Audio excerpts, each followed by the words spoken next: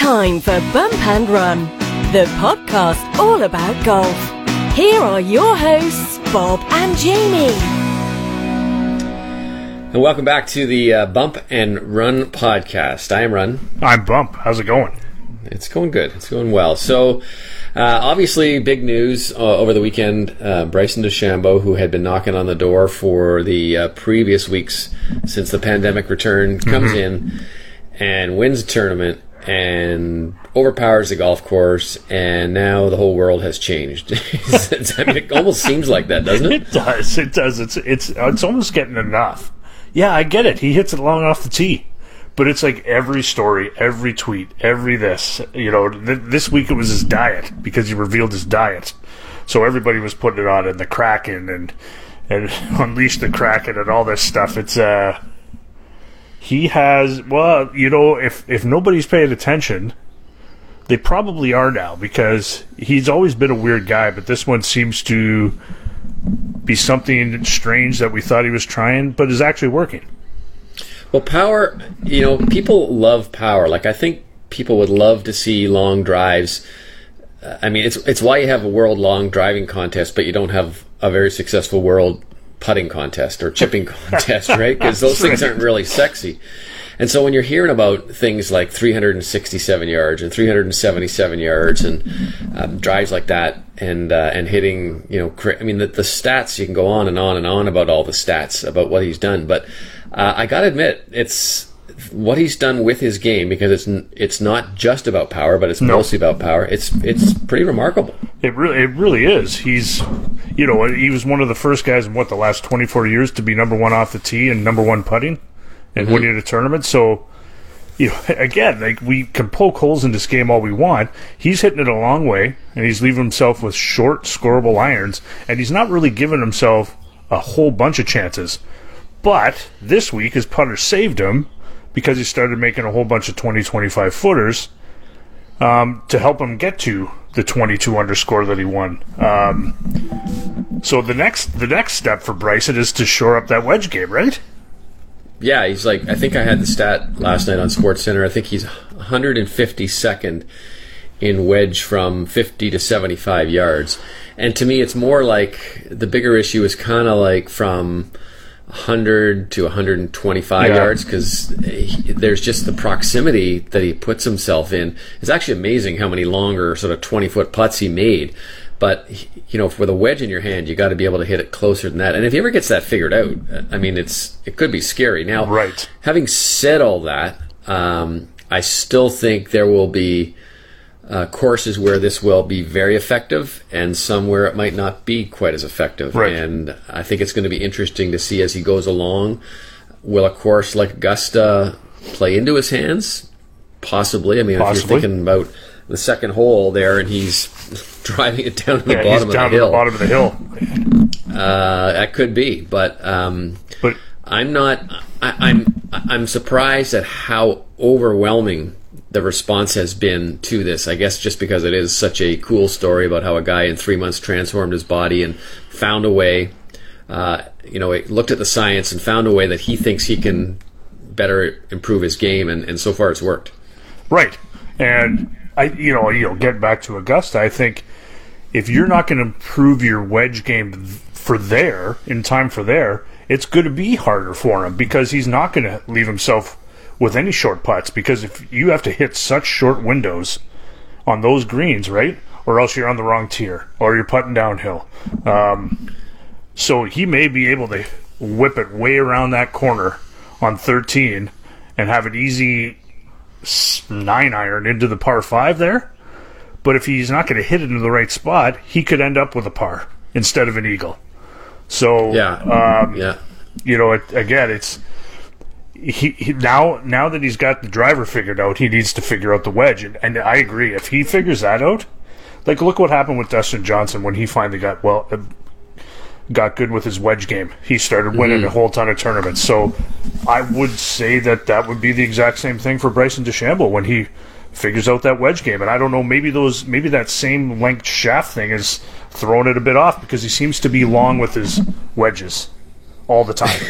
Right? He's just got too much power. I Too think, much in a lot of power, and then cases. he's, it's not as short a club. I don't know if that has anything to do with it, but, his wedges generally come up long.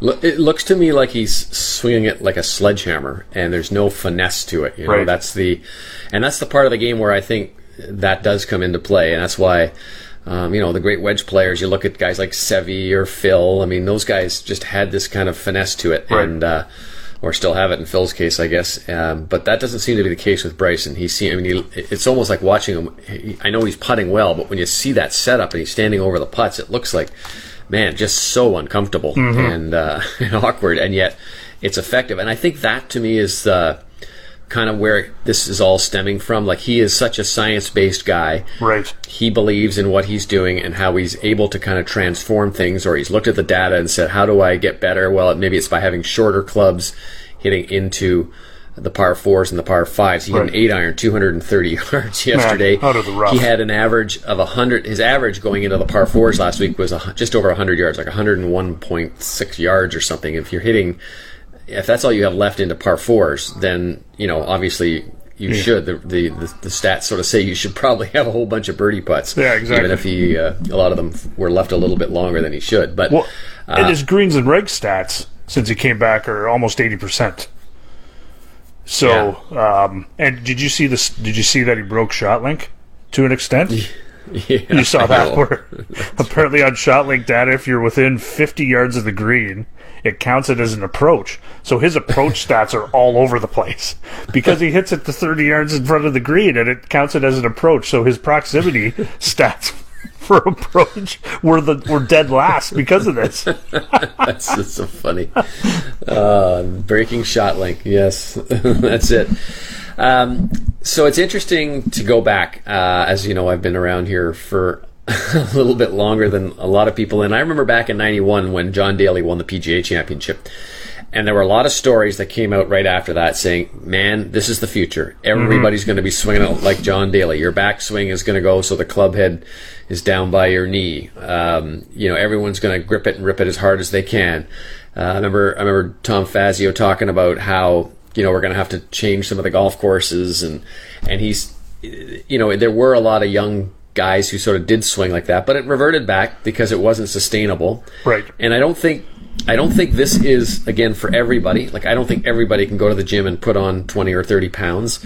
I'm sure some guys will do it, but it almost is like a blending of the World Long Drive guys, Right. and the PGA Tour guys. And I think there's going to be, look at 2 weeks ago what happened. Webb Simpson won. He averages 285 or 290 off the tee. Like, Right. he's a short hitter. So I don't think this is going to change everything. No. But I think there'll be more players like Bryson that come through and possibly win. I don't know. What do you think? Yeah, no, I think that's, I don't know if any tour player will run to the gym. But, the college kids or kids that are just starting might see this and say, hey, I could do this. But you're right, though. You have to have the frame for it to be able to handle the extra weight. And if you don't have that frame, that body frame, like, so a guy like Matt Wolff, I couldn't see doing it. Like, Right. he's got a slight frame, but he hits it almost as far as Bryson does.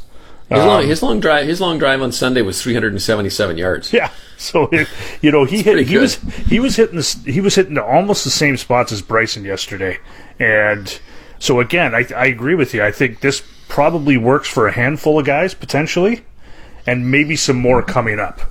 But do you see coaches really changing the way they say, okay, we got to put on weight, we got to get ball speed or club head speed and everything? Like, do you really think that it's going to go that way, like that far, to where they're being taught? I think it already is to an extent. Like, I think with all TrackMan and things like Yeah. that, and a lot of the research processes that they have and the technology they have, they're able to find more ball speed. And I think guys are beefing up. Our own Adam Scully hits the gym and he's hitting it a lot longer, but I don't know if that's going to be for everybody, like you Right, said. I agree. Like Matthew Wolff weighs 165 pounds, and he yeah. can still hit at 100 miles an hour. And nobody told him to change his swing. I mean, he's got a very unique swing, at least take away part of it. And I think there's still going to be room for lots of other swings out there and lots of other guys. I mean, I think it's the third guy on the career money list is Jim Furyk. So, yeah, exactly. I mean, there's a perfect example. He's probably 1,080th in driving distance in his career. Like, it's Yeah. so, you know, Right. like I think, you know, you just even look at, you know, obviously ball technology and club head technology and club technology has had a hand in adding distance.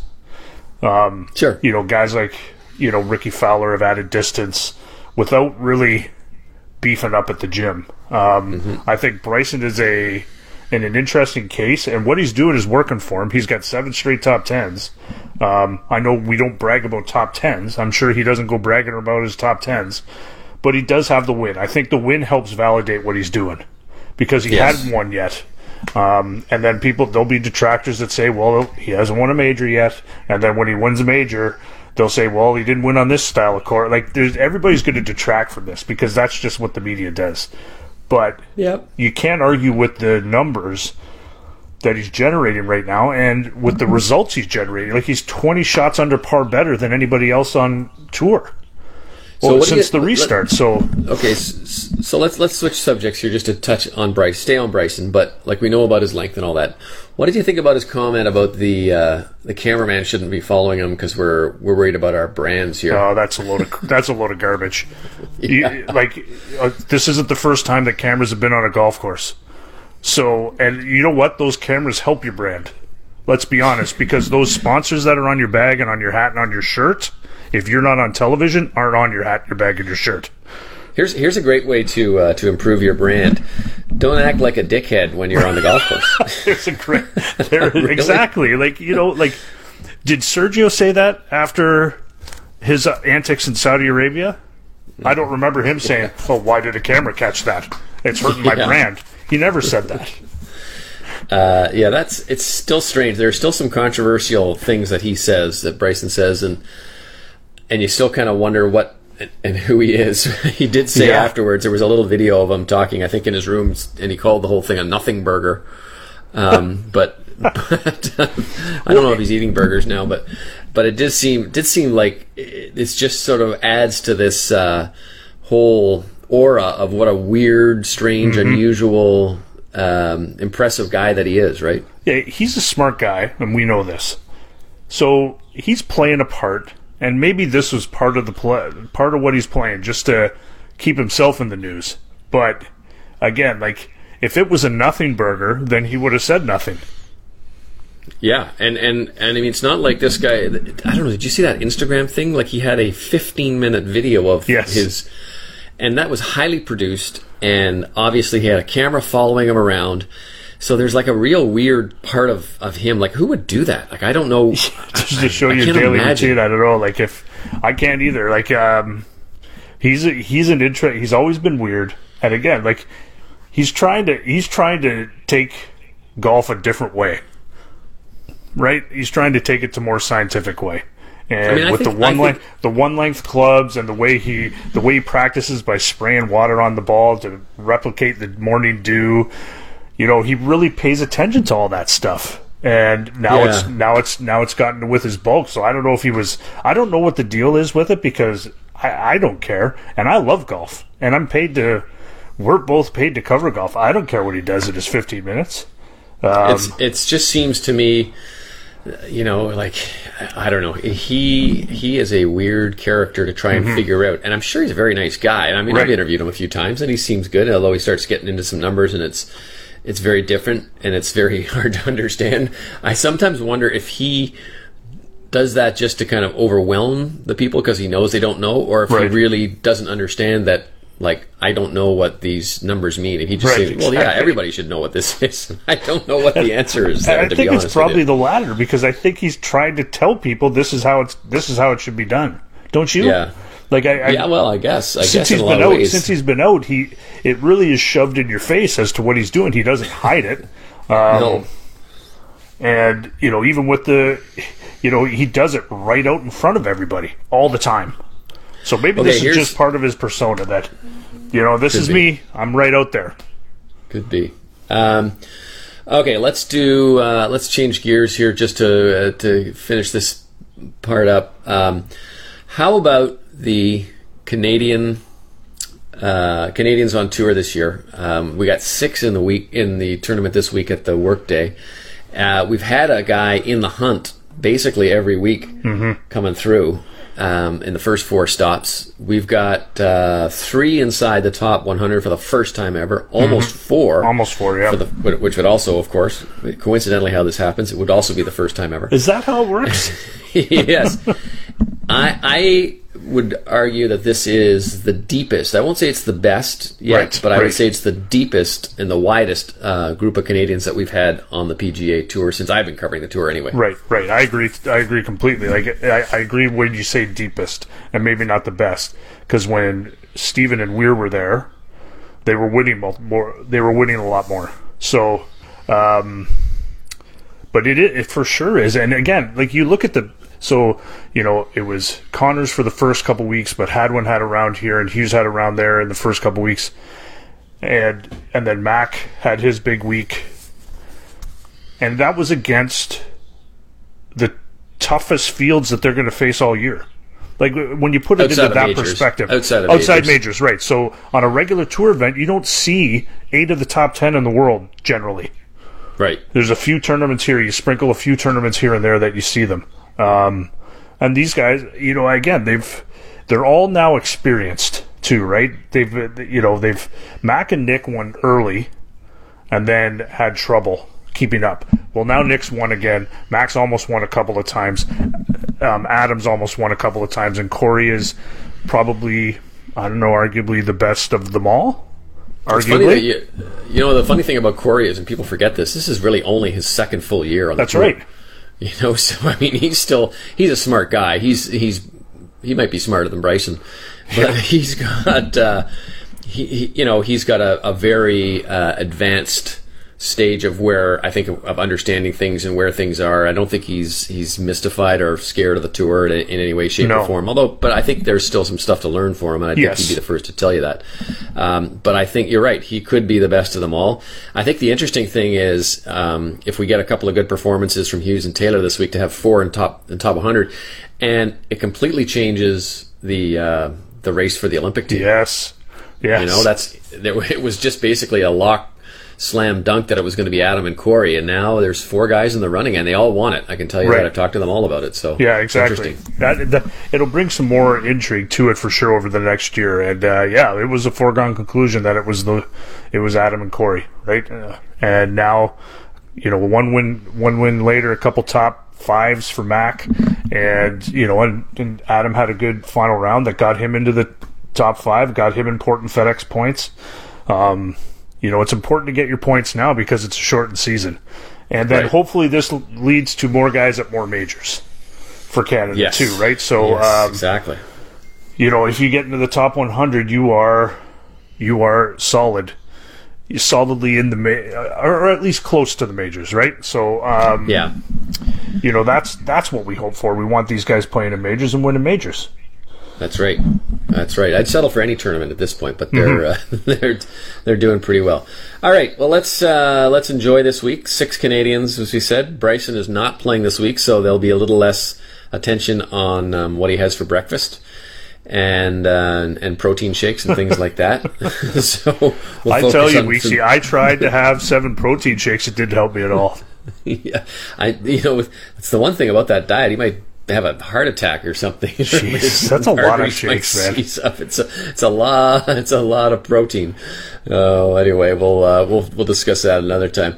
All right, that's it for this week. I am Run. And I am Bump. We'll talk to you again.